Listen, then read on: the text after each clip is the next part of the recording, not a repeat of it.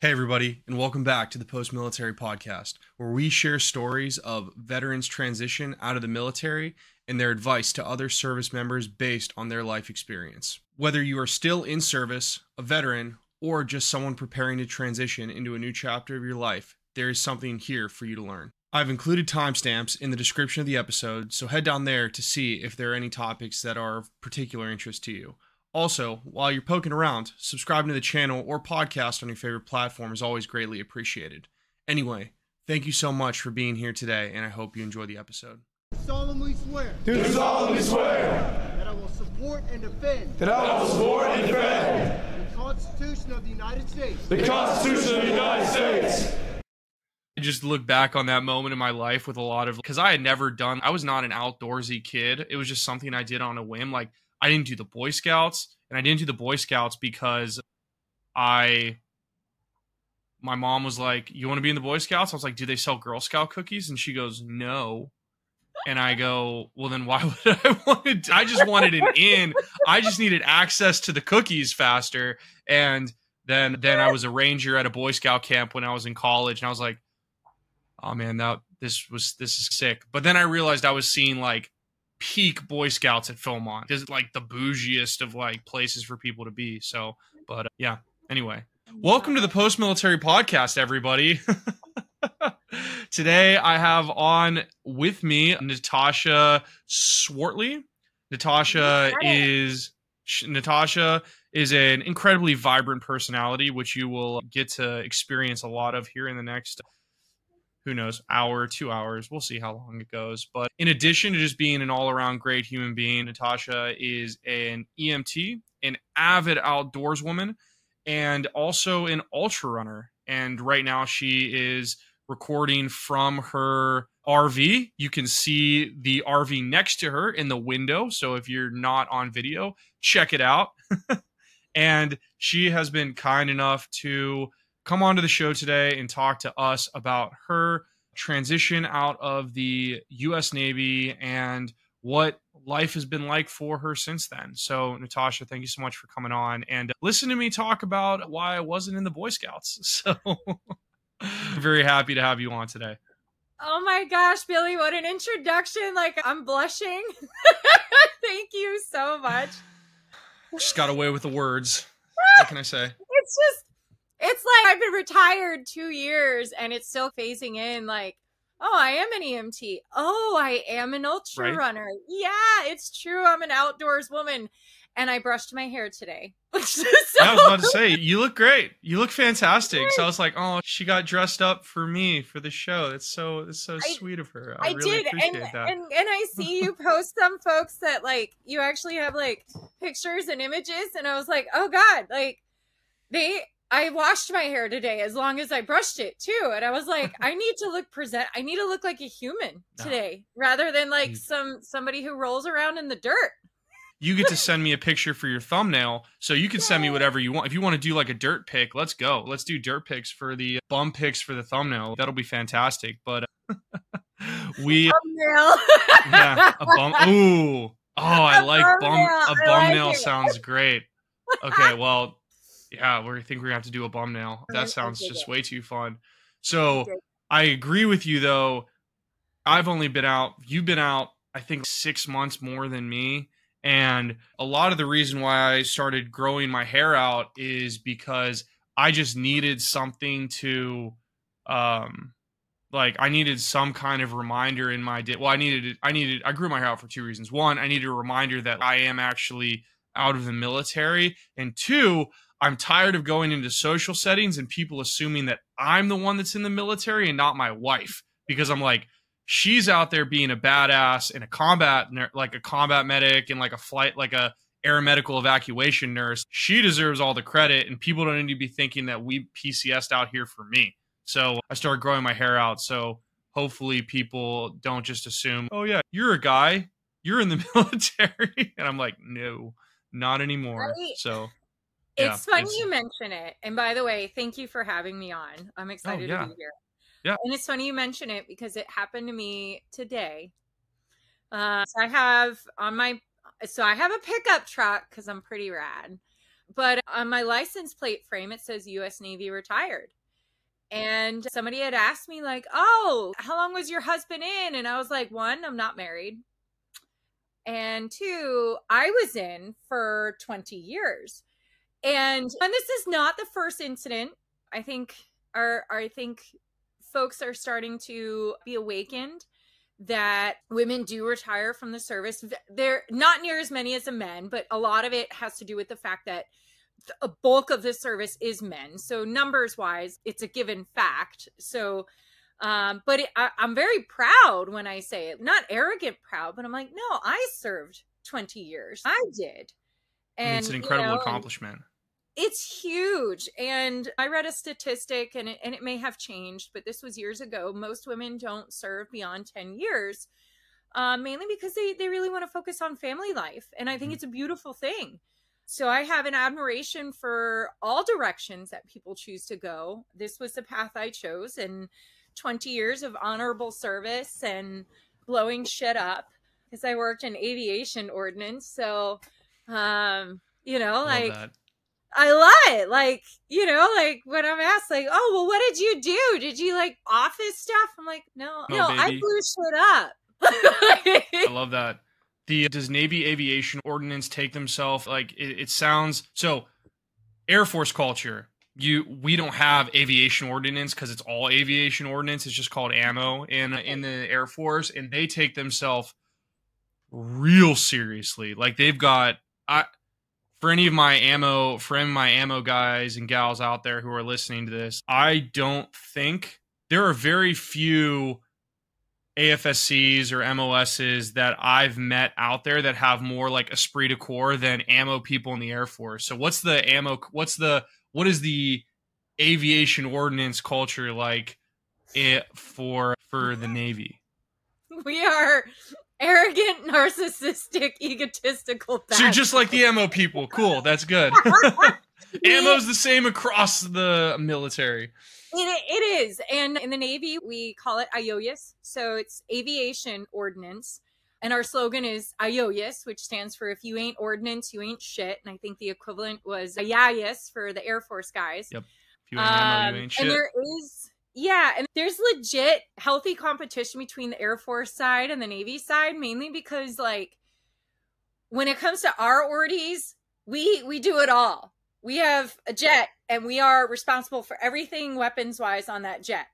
So we're trained to be able to haul the ordnance, load the ordnance, fix the weapons, fix the systems, change out the computers, work on the aircraft itself, you name it, cross-train with other job ratings, like our fuel guys and so forth. And when I worked on a couple Air Force bases, and I was blown away because you had like guys that our whole job was to move skids. And I was like, oh yeah, like we've got it. And they're like, you can't touch that skid because you're not qualified to move a skid. I was like, we're qualified to do it all. Like I was so confused. And so it is a healthy competition, but it's an eye opener because we would have a team of 5 or 6 people that could do it all. We'd move the skid, load the bombs, arm the jet, plane captain it or crew chief it. We could do it all, and there's 30 people to our 6 from the Air Force side. That's crazy. And do you think it's because you guys are also trained to work on carriers, so you're just inherently like team, like size restricted on teams? Okay. That's really, and also you have to load bombs on a freaking ship. Like that's wild.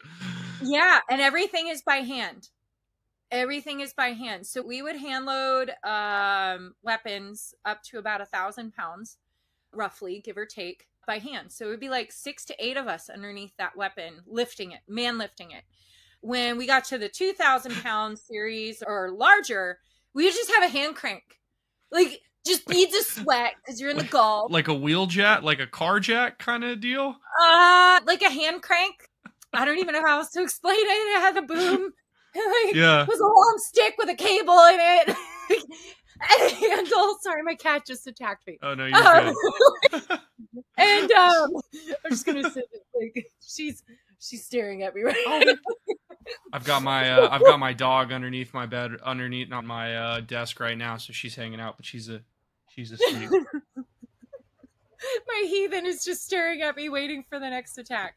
But yeah, we would hand load everything, like other service branches or even shore billet ordnance locales, or if you will, would have SATS loaders, which are just these like, machines, these tractor things with an arm bar and lifts them. And I don't know how to, we don't have the space on a carrier. So yeah, so the team cohesion, the teamwork, the strength. Oh God. Like part of my thick skin comes from the fact that can't doesn't exist.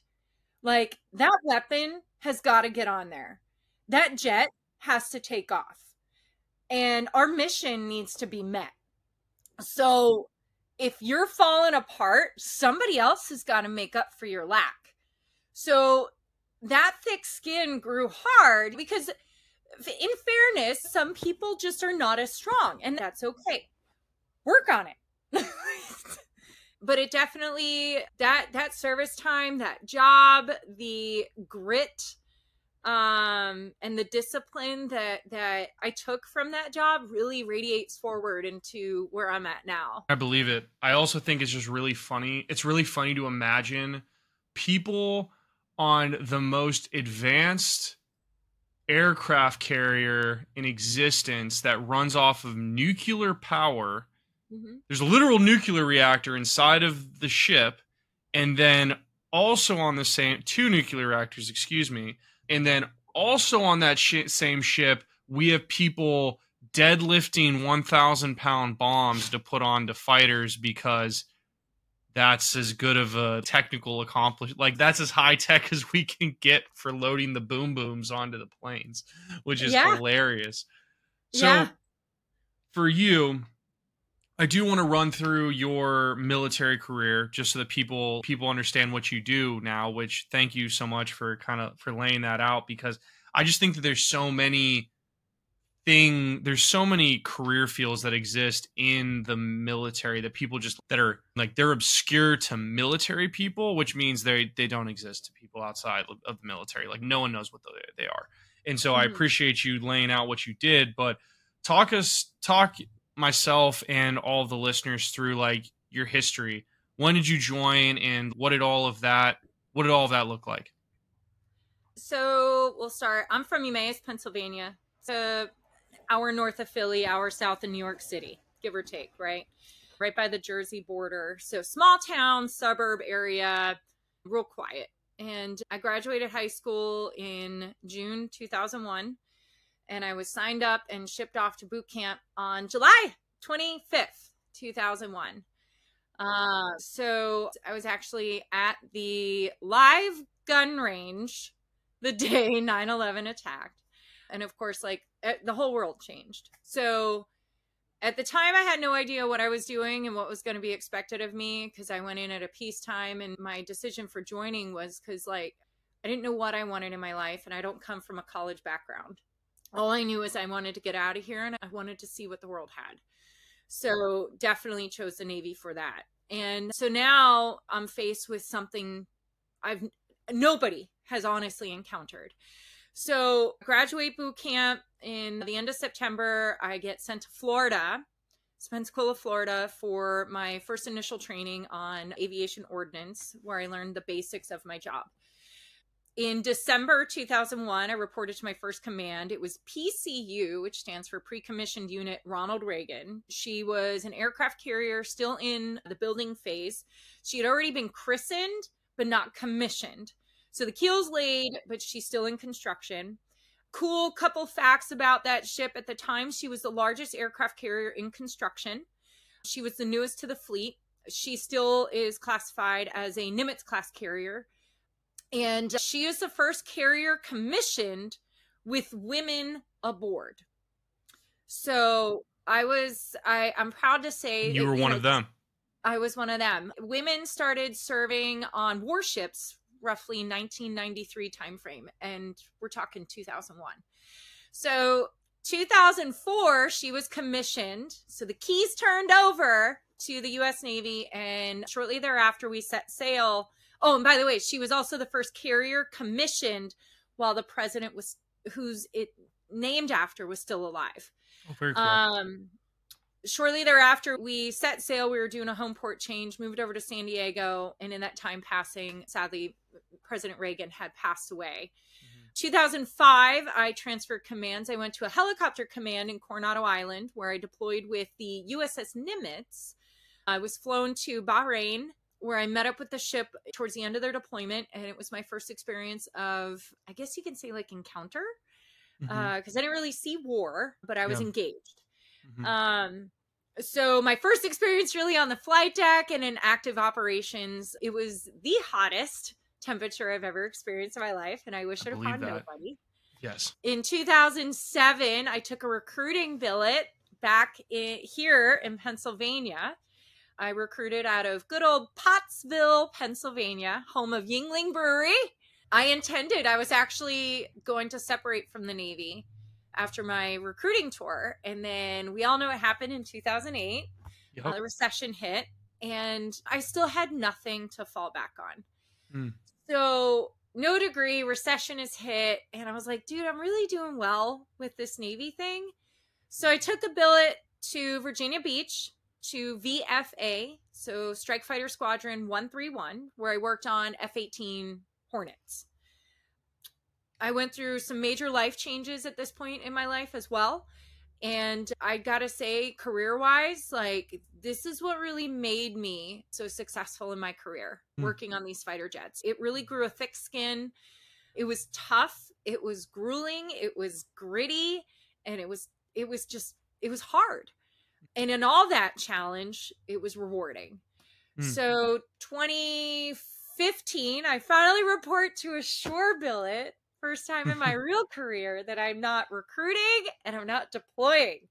Yeah. And I made chief in 2017. So for those that are not familiar with Navy rankings, chief is an E7. It's a huge ordeal. We go through basically like an 8-week boot camp again prior to our being accepted to the chief's mess and being pinned to chief.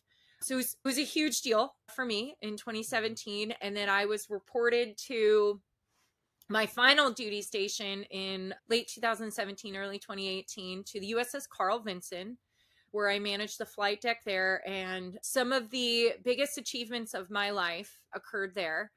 Not only did I make chief, but I had 70 amazing men and women, sailors, that were under my leadership, under my guideship directly. We managed the flight deck. That was our soul, was the hangar bay and the flight deck. And then I actually, this is a funny story. Yeah. Somehow this chick who didn't do high school sports or anything, let me make that very clear. My sports history before the Navy is non-existent. Okay.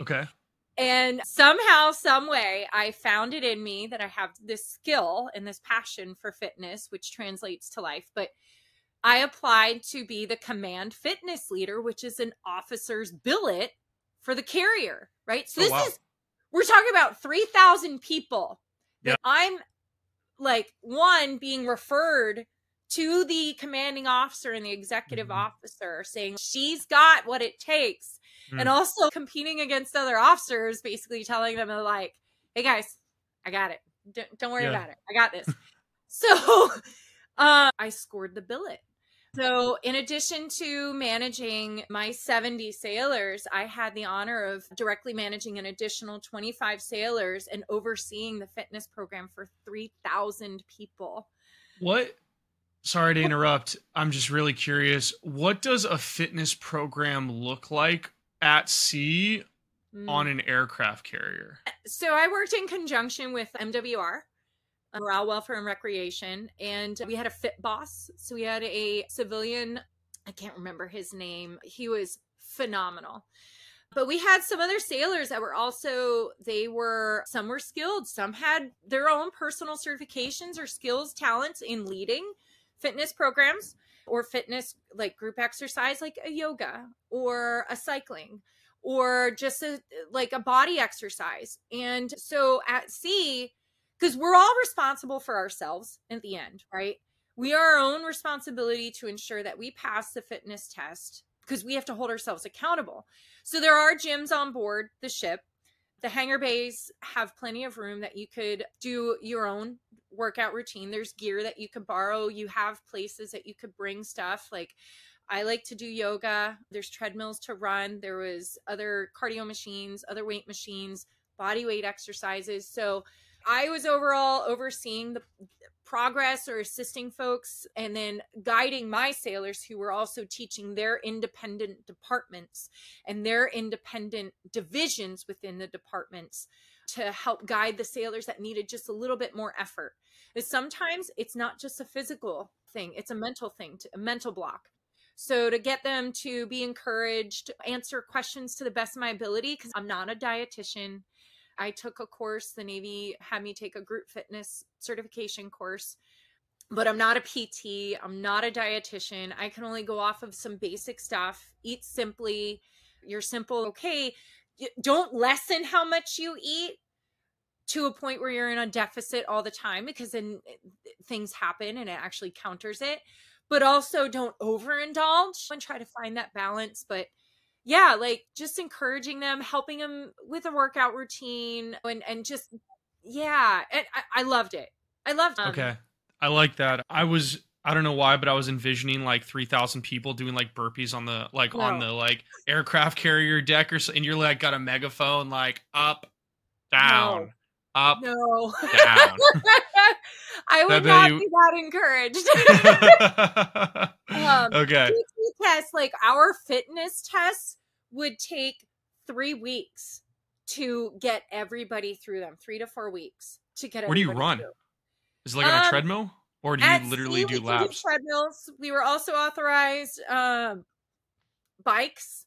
And then the elliptical used to be, but I think the row machine was coming out or did come out right around the time I retired. So for the cardio option, those are an option. When we're ashore, swimming is optional. And then we have a track.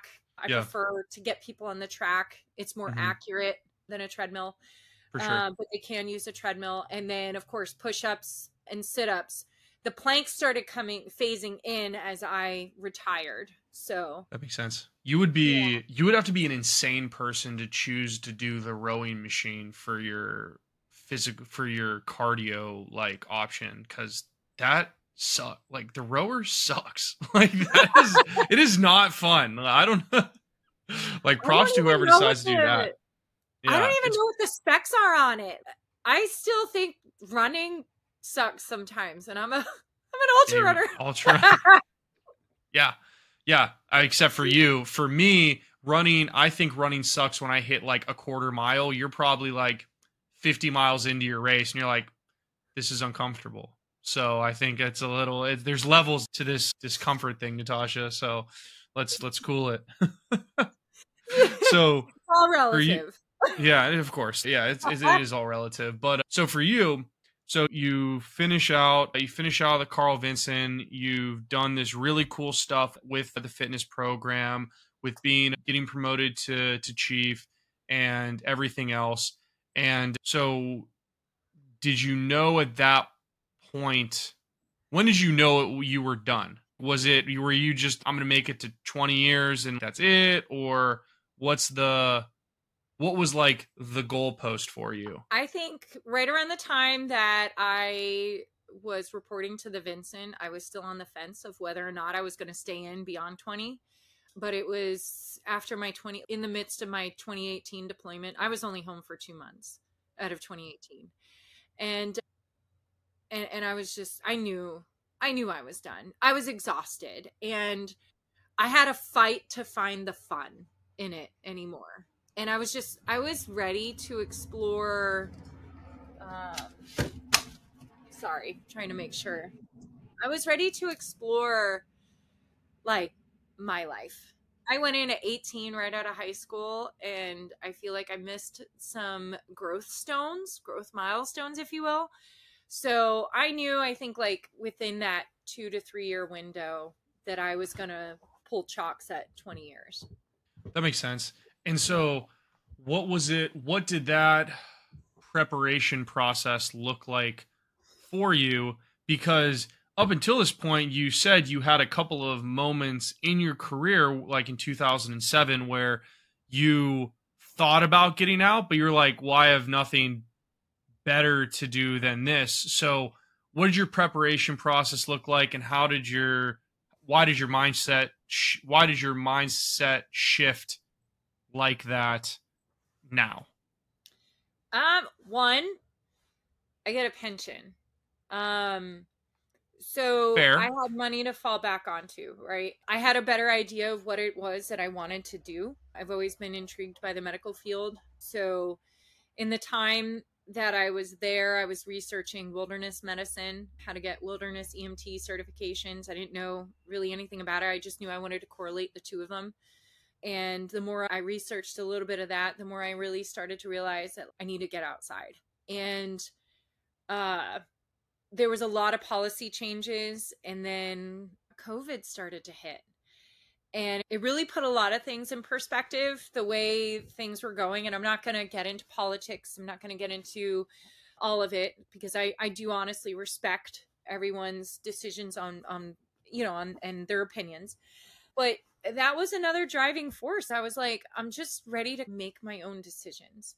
So the pension was definitely a settling for me, knowing that I was going to at least get some money until I can figure my life out. Not to say I wasn't scared. I spent a lot of time in tears from fear of the unknown, and going through the VA process was a challenge as well, because I didn't know. Like, I knew what I was going through, and I knew the issues that I was dealing with. And I hope I'm not alone, but we all, like, I know I didn't have time to go see my doctor when every ailment hit, when every ache and pain, and here's some Motrin and carry on with your day. So I was still in that mindset of, they're not going to listen to me, even though I'm retiring. Like, I need to get these things looked at. So I didn't know what I was going to end up looking at if I get a disability at all. So all I knew is I'm going to have a pension, and this career field, getting into EMT, was my next best thing. And I lucked out, but it didn't come without cost. Like, I was afraid, honestly afraid. And that goes in line with the fact that I grew up here, went through high school, graduated high school, right into the Navy, and without disrespecting it, but I was institutionalized by the service. It's not disrespect. It's just what it is. It's, you become indoctrinated into the force because we need people to fall in line for it to be an effective fighting force. Like, it's just what it is. And that's not a knock on the military. It's just like a fact of life. So I totally get that. Yeah. So it was definitely, like, on the way out the door was definitely a huge challenge and huge fear. And I was like, well, where am I going to live? Where do I want to go? Some folks, they want to stay there. They want to get jobs, and they want to stay in the federal side of it, the DOD side of it. And I knew I didn't want any part of it. I got offered jobs through Raytheon, other friends that I have, well, family, I consider them family, orties that are in the field, and they're doing great. They're well off. They wanted me to come in there, and I would. It's just not my thing. And so I turned it down with respect, because it's just, I would rather somebody who has a passion for the job and to be able to continue that. And that just wasn't for me.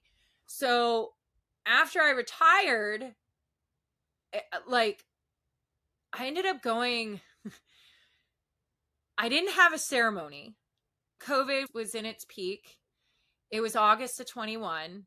It was just, it was a wreck. However, I'm sorry.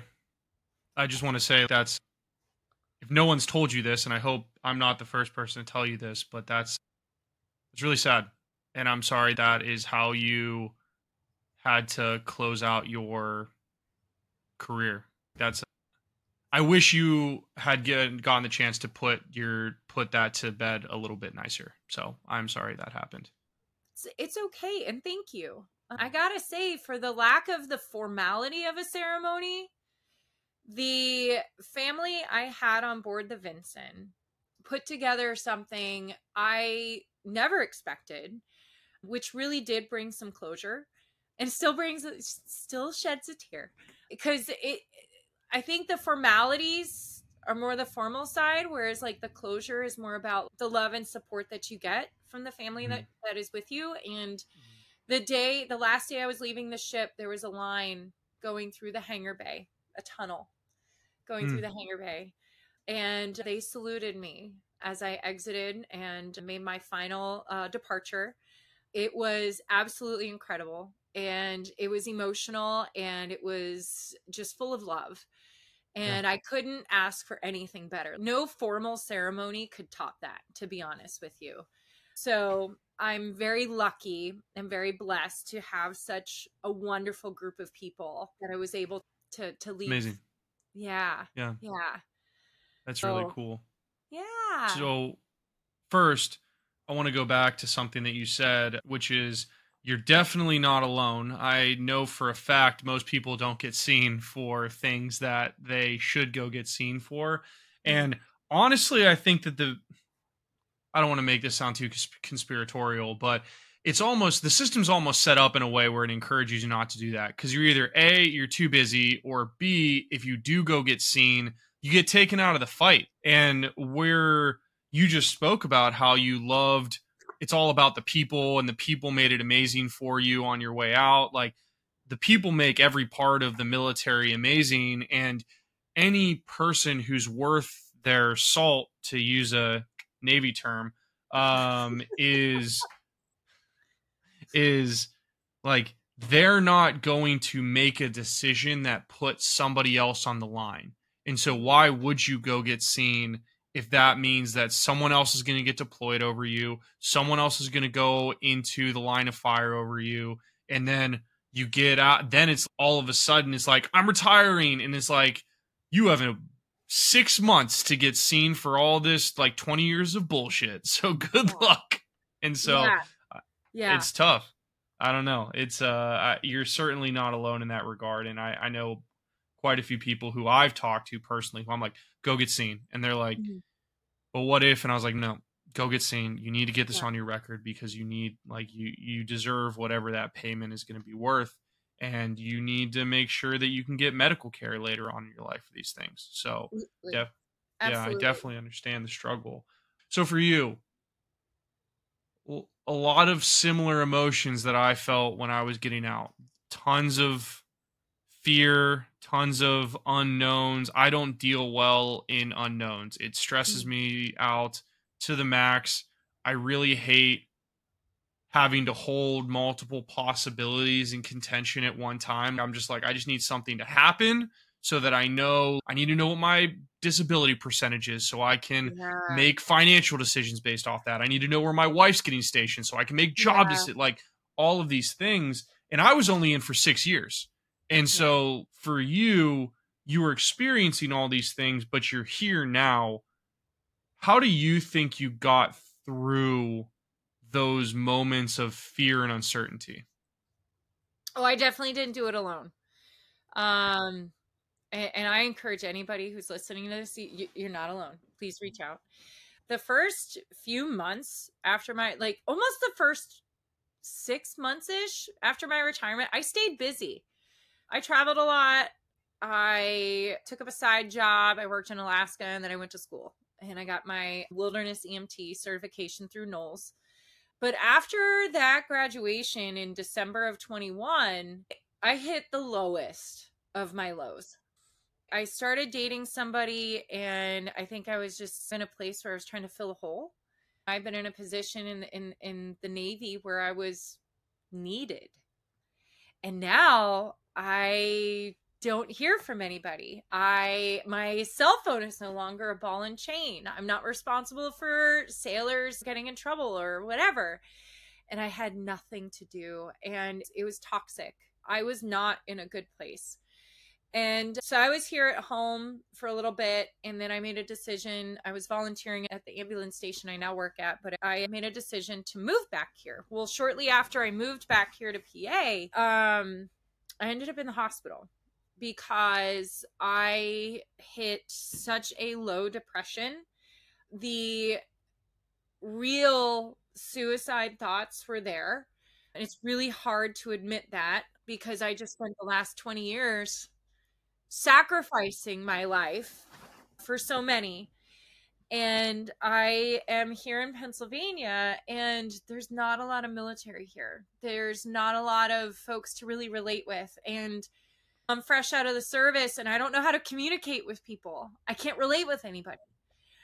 When I was told by someone that, oh, you're out of the service now, you just have to forget that it all ever happened. And that's just what you have to do. It's no longer a part of your life. And that really hurt, because for more than I was alive, I was in the Navy. That's all I know. And they're my comrades. They're the people that I trusted with my life. And I'm out here and I feel vulnerable. I feel exposed. And I don't feel safe anywhere. Even to this day, I'm more settled in now. But to this day, I don't do well in enclosed public spaces. I'm on guard. And I have these conversations with some other brethren that I've met along the way here. But I definitely could not have gotten to where I'm at in this point, and I still have work to do. But without the help of other folks, as I was transitioning out, I'd call some of my friends who are still in, and I didn't know what I was reaching for. I didn't know what I wanted. I didn't know what I was missing. I didn't know what I wanted. I was lost.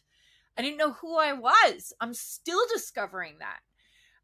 And then there's a vet center down near Philly, and I reached out to him, and he sat me down for a little bit, and he helped me get past this shoulda, coulda, woulda point, that no matter what I decided to do, nothing's going to change. That I am here now, and to practice presence. And it was not too long after I was in the hospital I took myself there, because I knew that if I would have stayed by myself any longer, it was not going to end well. Yeah. So. Okay. Can I ask you, okay, I'm going to ask you a question that is kind of intense, but I'm honestly really curious. Why didn't you follow through when you hit the bottom? What stopped you? What catches you or caught you in that moment? I think about my nieces and nephews, mm-hmm. and I think about the lives I've touched, and I'm reminded of those lives. I've got little trinkets that sit around in my home that are just, they're small little things that people have given me. And I am very humbly reminded that it's okay to hit a bottom. Yeah. It is not okay to stay in the bottom. I love that. Yeah, like life is peaks and valleys. Mm-hmm. And we're gonna summit a peak frequently in our lives. Mm-hmm. But in order to summit that peak, I have to start from somewhere. So I reached a bottom. I reached a start line. And I had to face things that I hadn't faced before. And I think the realization came to me that this was a breakthrough for me. Yeah. And that ending it is not going to solve the problem. But facing it is going to strengthen me. And I'm going to reach a new summit. I love that. All right, well, I'll tell you right up front, like, from the day that I met you and we've talked a couple of times at this point, like, I would never, all the things you said about you not being comfortable and having issues, like whether communicating, connecting, you just seem just such a loving, lively person. And if based off of what you're saying, based off of what you've just told me, you've come a very long way as it is. And I think that's amazing. And so you should be incredibly proud of the progress that you made. And it's always really, it's powerful for me to always have a guest on here who's able to talk through just these moments of powerful awareness that they've had in these moments of like sadness and loss. And it's inspirational. It's inspirational for me to be able to hear that. And it's I mean, we're not done with the podcast, obviously, but your story is it's powerful. It's powerful, right?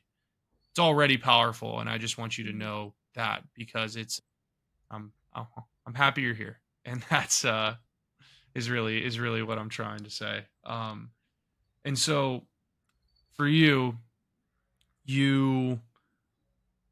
check yourself into the hospital and you go down to this veteran center. You start practicing being like present in the moment. I love calling out the not woulda, shoulda, coulda in yous, because I should myself a lot. I should myself in the foot constantly is what I say. And it's easy. It's easy to armchair quarterback yourself when hindsight's 2020. And so what else did you start doing to start building up this resilience and this mindset that you have now of peaks, valleys, moving through it, becoming stronger? Like, where did all of that start for you on your journey of development? Well, first of all, there is a book I do recommend for anybody who might be hitting some lows. It is called Peaks and Valleys. It's a 100-page short story, and it's really adorable. And I do recommend it. It's just a nice little reality check that it's okay to hit bottom and that there's not one way to go up. So that you have the strength and to figure it out, and the intuitiveness to figure out how to get to the next one. You just have to be present. So honestly, what started to help me drive out of that hole, I used to run. So I started running, besides what the Navy mandated me to do, which, oh, by the way, I hated, because they're like, oh yeah, you're going to run 1.5 miles. And I'm like, oh, literally, like, just like anybody else. So in 2008, I ran my first 5K. Remember, I went into the Navy in 2001. So something sparked a fire up my ass. And I ran my first half marathon in 2010 and my first marathon in 2014. I swore I would never run another marathon again. And here you are. I did not hold. It was so miserable. I think it's fair. Most marathons, first timers, are pretty rough, right? It was a beautiful course, highly beautiful course. And I encourage anybody, if you're going to challenge yourself, run a marathon. It'll change your life. So I ran my first ultra in 2019. That was a 50-mile course. But after I retired, because the whole world was in shambles between 2020 and 2022, my running took a deplete. So I knew that, one, if I got back to running, I knew that I would start to feel better, right? There's a lot of endorphins that come out of it, toxins that are released through sweat, you name it, and just whatever. Two, what was I going to say? So if I got back to running, that would help. But two, I need goals. Like, I am a goal getter. It doesn't mean I'm setting, like, I had to find somebody, and my coach, Aaron, shout out Aaron Stacy with Primal Run Coaching. He has been a godsend with me, and he helped me through some really tough emotional spots, mainly as a coach, because what he does, he writes my plans, and then I'll hit lows. Like right now, I'm in a doubt phase because I have an event coming up in a couple weeks, and I'm starting to feel everything creep in. And there were times like I'd call him up just bawling, like, ah! Like, but we started from scratch. So that building phase relates back to that peaks and valleys, that I'm not going to summit that peak unless I hit some spots in between. So, or some folks who might have gone through some 12-step programs, I call them baby steps. So I'm not going to just jump right in to another 50-mile course, because I know it's going to, one, deplete my confidence level, or what's left of it at this point. So we started small. We started building from base, and it built me this inner strength. Like every little run is a new achievement. Plus, it's trail running.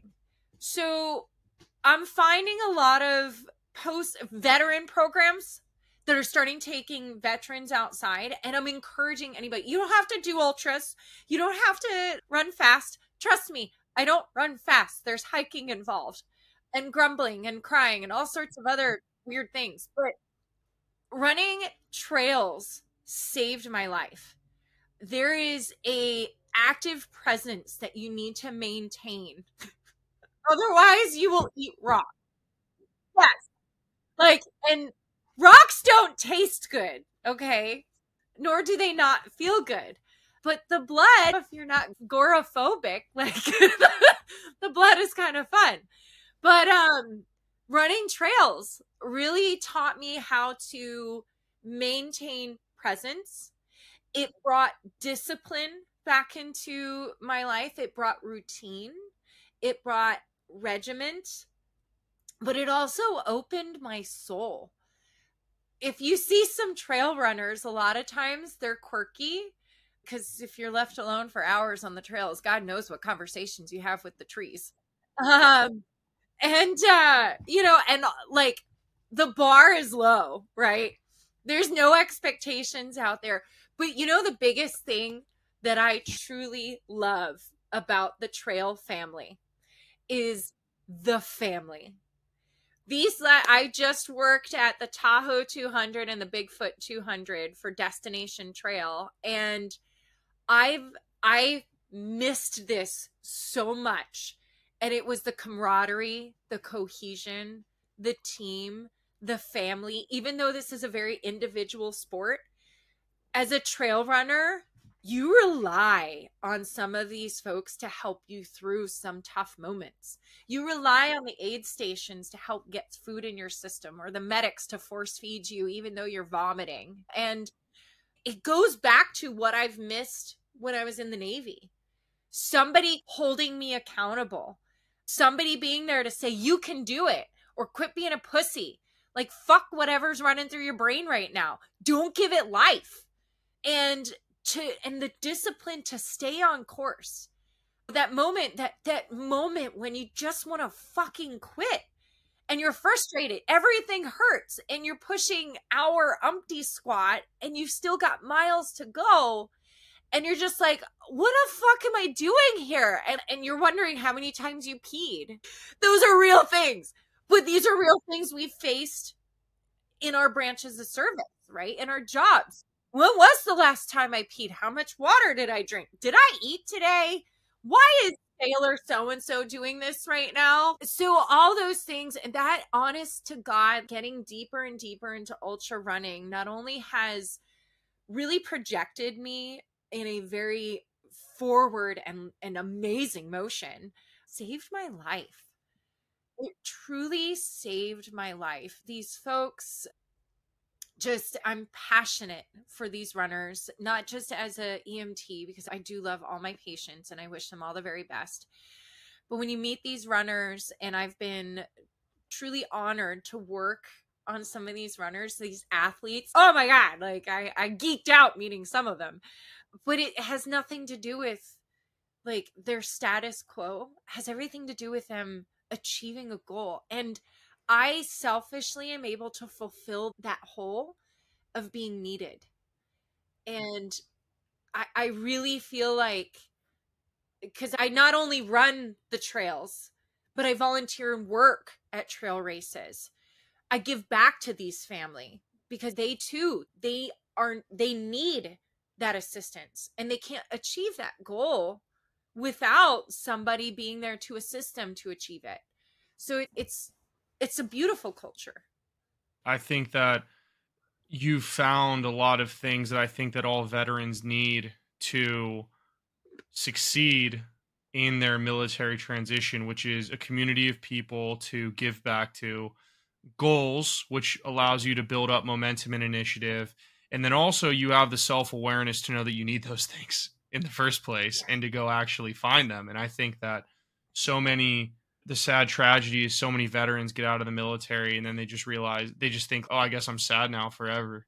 And they don't know how to fix it. They don't know what they need to go pursue to get help. And then they're just in a bad spot. And so I love listening to your story because it highlights all of those things that I think are just so unbelievably important for everyone to have in their life to be successful. And I just love it. I love it so much. I would never run 50 miles, but I'm happy for you and for everyone else. And I'm gonna add on to, if I may, please. I encourage, because this wasn't just she discovered trail running. Oh, she just went out and started doing these things.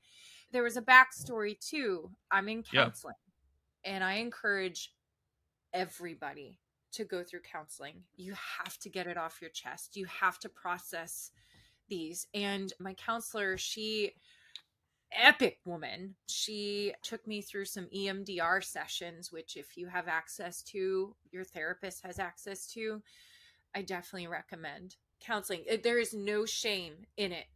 What you go through in some of these processes, and it doesn't matter what degree level you might think it is. Oh, it's nothing. If it's affecting you, it's affecting you.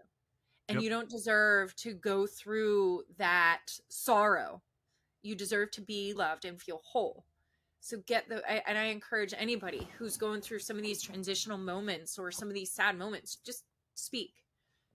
Yeah.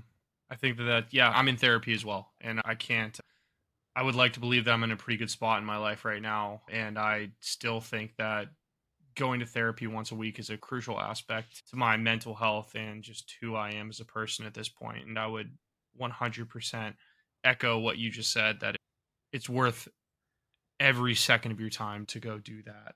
One question that I wanted to ask you is, have you ever heard of the ultra marathon race that I think happens in Tennessee? The Barclays marathons. Oh my gosh.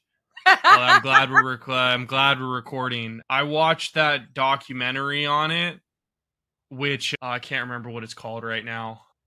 Shoot, I don't want to type it. I don't want to Google it. But for anyone out there who's listening, there is a race called the Barclays Marathons. It's plural for a reason. And there's a doc about it. Go watch it. It's the wildest thing that I've ever seen in my life. And the people who do it are insane. Would you ever consider trying to apply for that? That's a really good question. Miss goal-oriented person. And I know how to use a compass too, and a topo map. Exactly. So you could actually do it.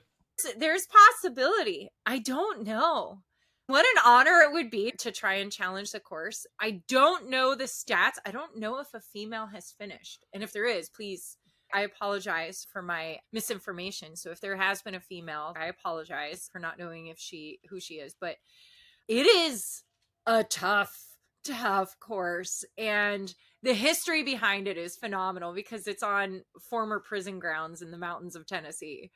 It's so cool. Yeah. And it's this weekend. And I'm so stoked to follow it. UTMB just happened this past week. What's UTMB? So, the Ultra Trail Mont Blanc. It's an intense course. Courtney, the GOAT, she just finished first again. She set a record. She did not beat her time from last year, but she did the Triple Crown, the Hard Rock. I forget the races. But anyways, she set the Triple Crown. I think it was Hard Rock Leadville in this one. She's phenomenal. And Jim Walmsley took first place, first male American finisher to complete this course in the Swiss Alps. Took first place overall. Fantastic course. It's gorgeous. Yeah. And coming up is the Moab 240 in October. God. Oh. Sounds terrible. Well, I encourage folks to check out Barkley. It's not what you would think. It is not some fanciful marked course. You can't even have any digital media, like nothing. No GPS watch on you, no phones, no cameras can go out there. It's tough. It's going back. Read the history on it. It's a phenomenal event, and Laz puts on, he's a dick, and I love it. So to answer your question, I would love the honor to attempt to do this. So I want to first get through my first 100-mile finish. That's fair. From what it looks like, and this is Wikipedia, so I might be wrong, I don't believe that a woman has ever finished the Barclays Marathons. Right. This year, a woman became the second woman to finish the 4th loop, but no woman's ever finished 5. Oh, so, my goodness. If you decide to do it, call me and I'll be your race crew for it. Yes! So, yeah, yes! I would love it! I'll do that in a heartbeat. That would be tight. Yeah. So you just let me know. This is the video evidence of me telling you that. So if that ever happens, I'll be there. I'm going to need some thick-skinned folks out there because listen, my best friend, I've thrown a sandwich at her. So listen, I'll just throw goo packs at you and I'll be like, hurry up. Let's go. Just whip me with a stick. I'm sure that'll get me going. I'll just have a paintball gun and I'll start shooting you. Oh, yeah, that'll definitely get me going. Like, get the fuck out of my course. Get out of my crew tent. I'll just have tear gas and I'll gas out the camper if you stay in there too long. Really? Really? You gonna go to that extreme? I mean, listen, I'm here to motivate the runners on my team to succeed, and I'll do whatever. That's gross. If you get out of the RV fast enough, it won't be a problem. If we have an RV there, we're going. That's too Gucci. No, no expenses spared. It's gonna be great. It's gonna be phenomenal. It's on my bucket list now. Yeah, it's on my bucket list now too. Yeah, because I want to get shot at with a paintball gun. Okay, cool. I'll make sure I bring it. It'll be awesome. That will make me go. Hurry up! Pop, pop, pop, pop, pop. I'm leaving! Off to the next book page. Yep. Yeah, seriously. Oh, man, that would be awesome. I would love to do that. So, God, I would love to. It's up to you. It's up to you. Just let me know. Of course, I'm the one who's going to be suffering in the fucking exactly. Woods, yeah. I'll be fine. I'll be like making burgers or some shit like that. Hey, you want one? Yeah, you're doing great. Keep it up. Great job. I can't see you. Proud of you. I'll just be here when you get back. Welcome to ultra running. Don't worry. I'm not moving. I'm gonna take a nap in a hammock or something. I don't know. Take a nap. Go for a bike ride. Yeah, just see the sights. I don't know. Yeah. Get drunk. I love it. Oh, it cracks me up. I might have to crew somebody. We'll just crew the same person. I don't know.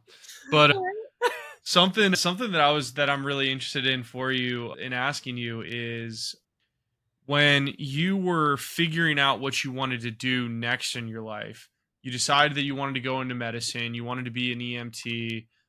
How did you make that decision? Especially, like, how did you make that decision? And also, how did you maintain that confidence? Because I know if you're an ordnance gal, I know Lockheed or somebody probably try to throw a bag of money at you to get you to go do that. And so I think that, and I know I am at very least partially guilty of this. Like I went for the job that paid me. Like I went for like a check, and I don't know if that was the right choice for me. I'm still trying to figure that out, but the podcast is certainly part of my exploration of that. So for you, how did you do what everyone says that you should do, which is you pick your values and your passions over the paycheck?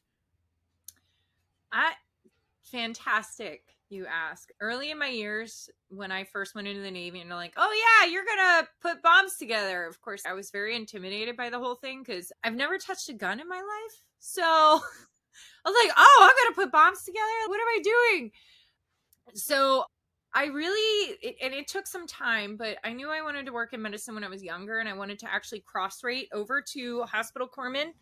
But at the time, in my younger years, in the Navy, like, they didn't have the quota. They were trying to push for more men to come into corpsman rating because they were sending them out with the Marines. Then once I reached a certain rank level, it was just no cross rating just because I was senior. So I was like, okay, so I just put it all off. So after I retired, I was like, I really love, and I had a channel within myself to figure out the things that I do love. I love adrenaline. I fought to stay on the flight deck and work the flight deck because I do love adrenaline. I love the ever-changing atmosphere and not knowing what's coming next. And then when I could, I would actually go to work do some OJT with our medical staff in my off hours, or if I had a pause on the flight deck, I'd go into our flight deck medical and just ask questions, get some training, you name it. So I really saw it when I was younger. I just had to put it on the back burner. The other thing I noticed within myself is just how I am with people. I noticed that I have a passion for trying to help people, or what some might call being a people pleaser. So I wanted to channel that in a healthy direction. Still working on that because there's some aspects of my life where it's just doesn't work. But I really wanted to channel that in a healthy direction. And so I put those pieces together and realized that, okay, I'm an adrenaline junkie. I love the outdoors and I love to help people. I'm not really grossed out, although I will tell you, I hate feet and I hate vomit. But lo and behold, I've worked on more feet and dealt with more vomit in my life in the last 2 years. And most recently, a ton of feet. That's wild. Yeah. It's disgusting. Running is a very foot-based activity. So, It is. Well, look at you tackling your demons. Proud of you. They're tackling all right. And just sidebar, the folks at Destination Trail, for all the listeners, you can find this. They call me Thor, Thor, because I'm the goddess of thunder and feet. The athletes were seeking me, and we had a great medical crew. But when they would come into the aid stations, they'd see I was there. Their face was light up. Thor! Thor! So much so that the Bigfoot Racers created a fan page on Facebook of me. So, and I just want to remind everybody that Thor loves you and Thor hates feet. But I will fix them so you can finish your race. And that was a passion of mine. Thank you for your sacrifice. It's sometimes very entertaining. I believe it.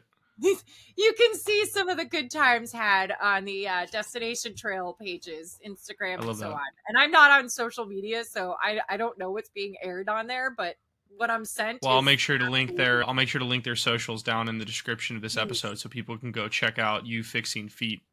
Yes. But yeah, so that's what channeled me forward. Not so much the feet thing or vomit, but my love of people and doing my best to help them.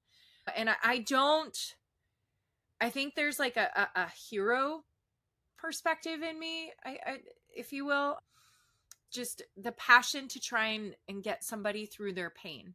And I will listen to folks. And I think that's what really draws me to like working in trail races, or most recently, I am filling out an application to work as a wilderness medic on the front lines of wildfires. And I have a passion for just being there for them, because I know from a personal level what it feels like to not feel like you have somebody to listen to you or to take care of you or want to be there for you in your time of need, to feel alone. So I really try to make each and every one of my patients the most important person in that moment, and give them what I feel they deserve, that attention, that affection, that care.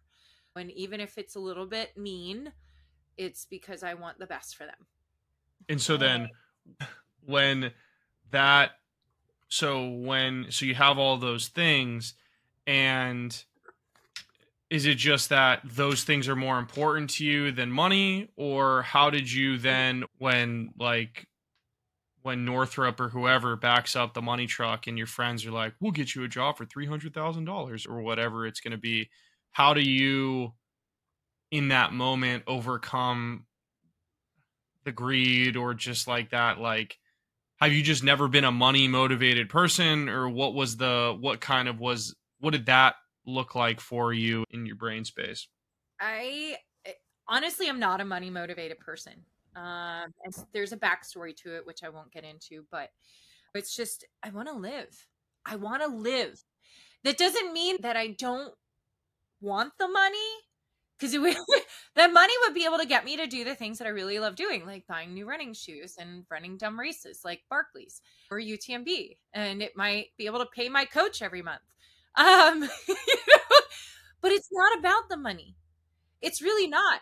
It's about fulfilling the passion, because at the end of the day, all I got is today. And I want to go out of this world knowing that I gave myself every opportunity to fulfill my dreams.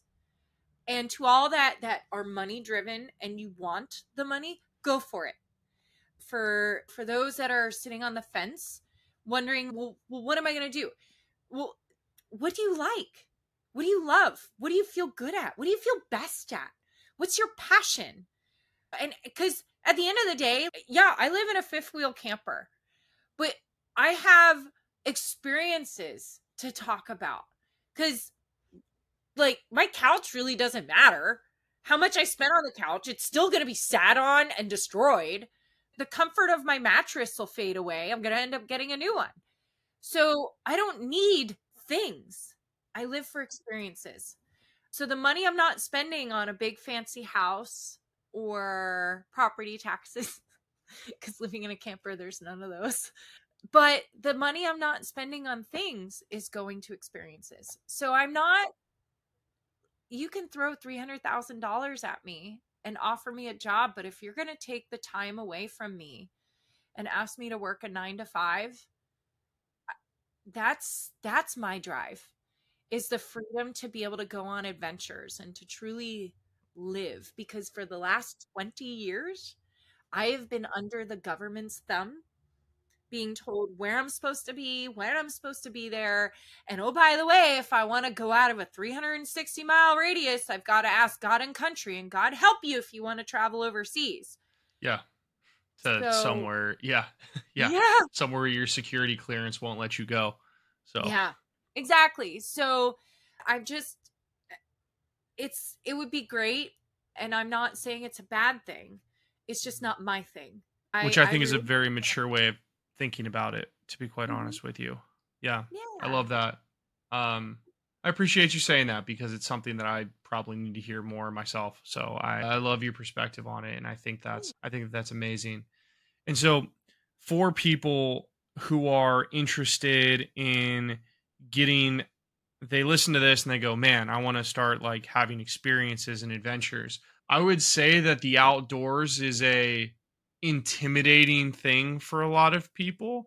And so in Natasha's opinion, with your experiences, how do you think someone should start getting comfortable with having those adventures outside and getting, maybe not necessarily with ultras or just running, but just outside? What do you think is, in your opinion, what should someone start looking into to start building up that passion? Oh my gosh, I want people to come outside, but please be smart about it, right?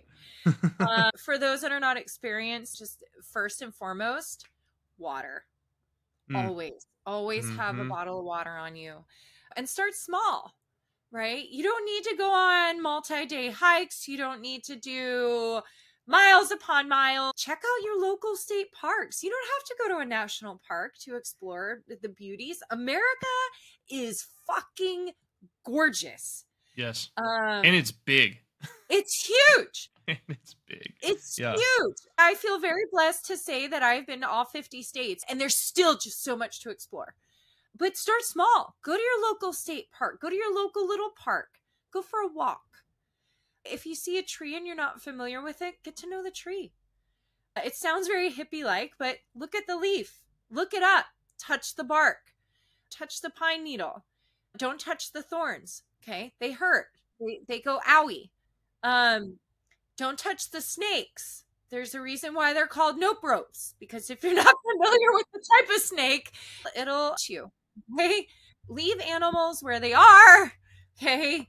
Don't touch animals. Okay. Especially the big ones. All right. But getting familiar with it, always have water. Always have water. And be familiar, check the weather. All right. That can be an intimidating factor. Oh, it's going to be hot today.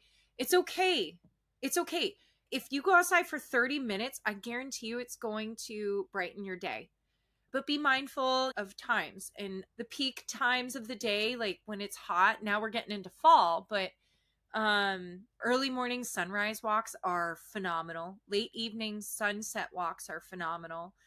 But if you have only the midday, just be prepared for warmer weather or sun exposure. So do your sunscreens, have your water.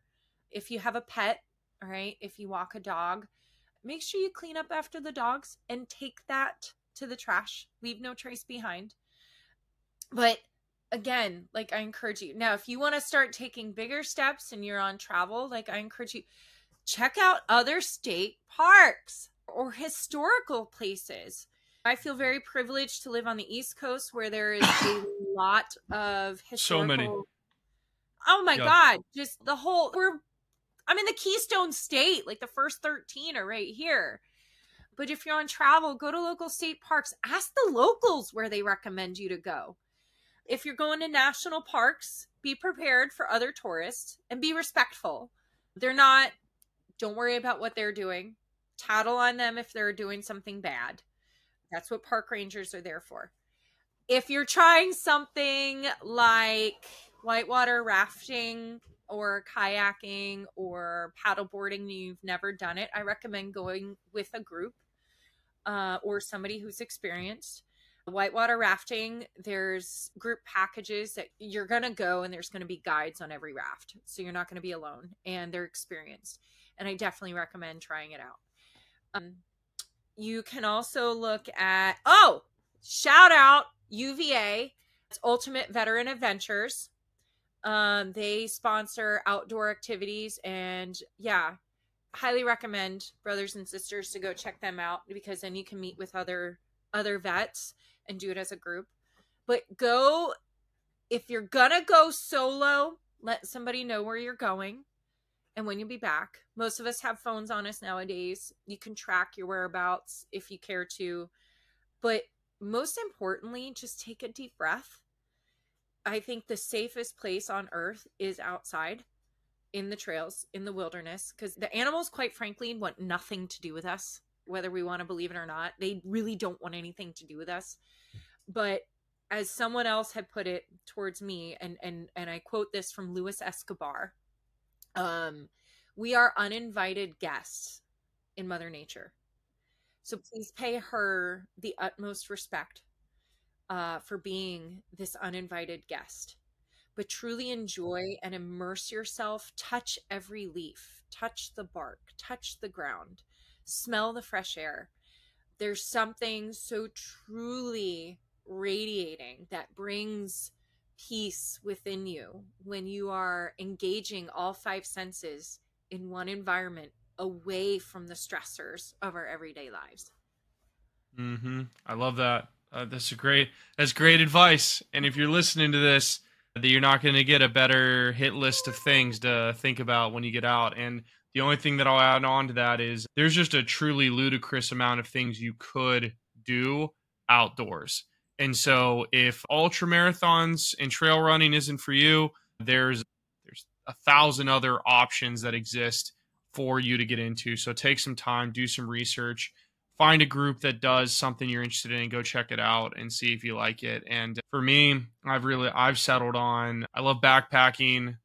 I love bow hunting. I love rock climbing because I did mountaineering when I was in college. And so those are my things. I know other people who love downhill mountain biking. I don't think I would ever do that. I have an electric mountain bike, but I use it for it's like a long haul like hunting bike. It's not for downhill, for sure. But so there's just a lot of things you can get into. And so don't be discouraged just because one thing that you try doesn't work out for you. And that's analogous to life. Don't just think that because one thing didn't work out, everything's not going to work out. It's just one thing in a long line of things that you can try. So I love it. Beautifully said, Billy. It's not nearly as beautiful as what you said. The last thing I want to ask you is, what for you is what advice would you give? You've given a lot of advice that people can glean from your story, but if you had to give like some overarching piece of advice to individuals who are preparing for their transition, what would it be? A couple of things. Don't be scared of the VA. But when you go to do your disability stuff, go through a VSO. Okay? Period. End of story. Go through a VSO, and I encourage you to challenge that. If you did not get if you got a disability rating and you feel it deserves better, challenge it. Reapply. The government changes, the policies change, the VA changes, everything changes. Reapply, renegotiate, and fight for better. The only thing they can say is what you already got, right? So go for it again. 2, seek help. Reach out to your friends, build that network, and be reminded that the fear you are feeling, and repeat this as often as you want, the fear you are feeling is real, and it is okay. Because what you're experiencing is something you haven't gone through yet. And if you weren't scared, to me, that tells you don't care. But the fear you are feeling is real. It is natural, and it is normal, and it is okay. And you're not alone. So reach out. There are other folks, groups, networks that are out there. I mentioned UVA, Ultimate Veteran Adventures.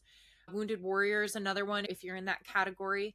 There's another veterans program that assists with getting veterans outside. I can't think of the name of it right now, but then you can talk to VFWs who have VSOs. You can talk to other folks that, if you're in the retirement realm or just separating, who have also separated. We are all somehow interconnected. It doesn't matter what branch. Reach out. There are vet centers, literally called vet centers, that have counselors in there that will assist in your transitional counseling.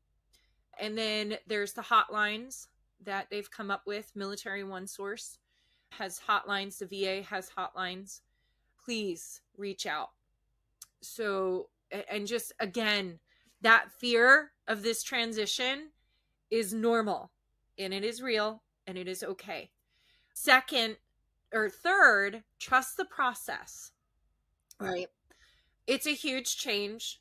The adaptation from going from an institutionalized, regimed, if you will, lifestyle to this gray matter lifestyle is really challenging.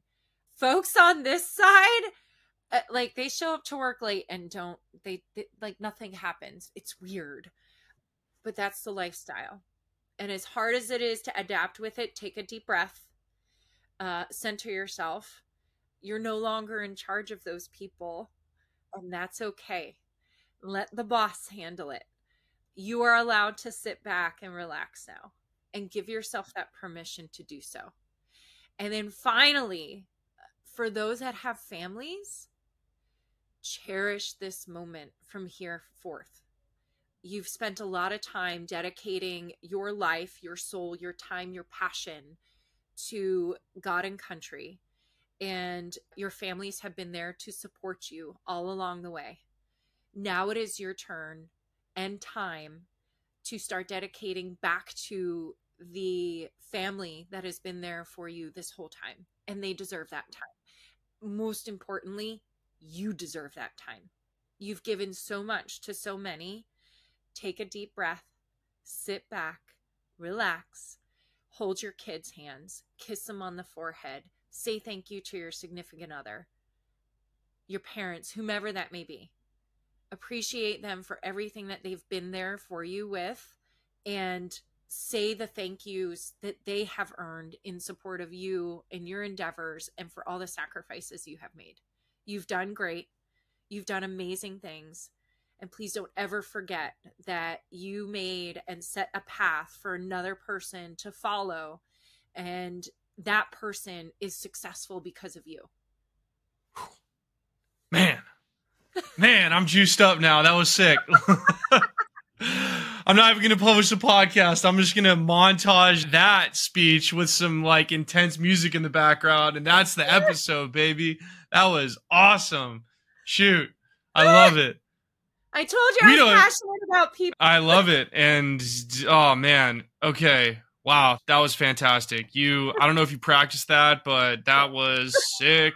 Thank you for all of the advice. That was incredible. Before we go, is there anything else that you wanted to cover? I know looks like you have notes, so I just want to make sure that you got everything that you wanted to say off your chest. These are my notes. You can't see. Did you write it on your hands? There's nothing. There's nothing. Okay. I speak from the heart. Okay. So everything you heard was just like straight from the heart. I love it. That's amazing. Raw, real. Powerful. To include when my cat attacked me. That was the rawest and the realest of the moments. Just to end it with reminding ourselves today, I had a rough day today. I was just in my doubts. They're creeping in. It's a real thing. And shit, I might even be PMSing. I have to look at my schedule. I don't even know. But sometimes we have to be reminded of those little things, that I am strong, I am worthy, and I am loved.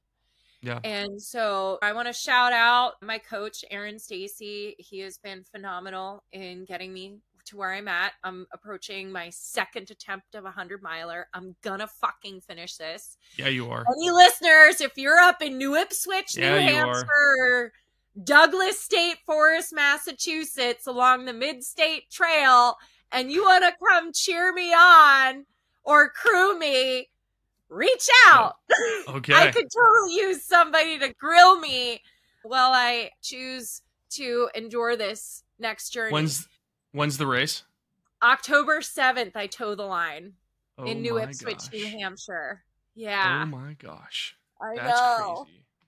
And I definitely want to shout out to my counselor, Julie. She's been phenomenal. The VA, who has 100%.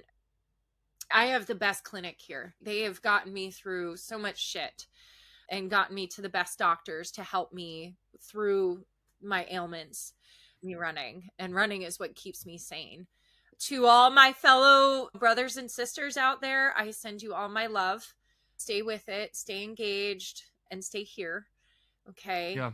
To my EMT brethren and all my little firefighter friends, we're out there still crushing it. So I have a love and a passion for giving back to my community and giving service. And for those of us that are in the athletic field, or just, it doesn't matter. Go Sleeves. Okay. Go Sleeves. I'm an ambassador for them. This episode brought to you by Go Sleeves. Go Sleeves. Check out Natasha's profile for her promo code. There is a promo code, all right? I know there is. 15% off with my promo code, okay? Natasha Swartley. Go to Go Linked in the Sleeves. bio.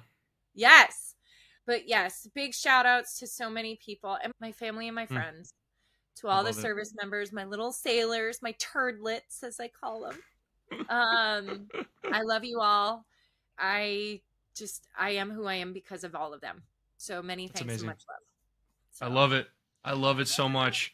Natasha, thank you so much for coming on today. It was an absolute pleasure to get to hear your story. You speak with such passion, and it's just really amazing to get to hear where you've gone, where you're going, and so many people will benefit from this. And I really do appreciate you taking the time to be so vulnerable on air and it's been an absolute pleasure to get to talk to you. I'm super, super excited to one day crew you when you run the Barclays Marathon. It's going to be great. And for everyone else who is out there, thank you so much for making it to the end of the episode. We love and appreciate your support. You guys are amazing. And you're the reasons why Natasha comes on here and talks, and why I take the time to put these episodes out. So if you're new here, welcome to the end. If you're a fan of the content, liking, subscribing, sharing with who needs it is the best thing you can do to help support the channel. If you ever need anything, feel free to reach out to Natasha or myself. We're always here to help. And yeah, that's it. And so we will catch you on the next episode of the Post-Military Podcast. I forgot Peace. to say thanks to Tyler Smoker for linking us. Oh, yeah. Thanks, Tyler. I appreciate it. You're the best. Catch you later. Peace.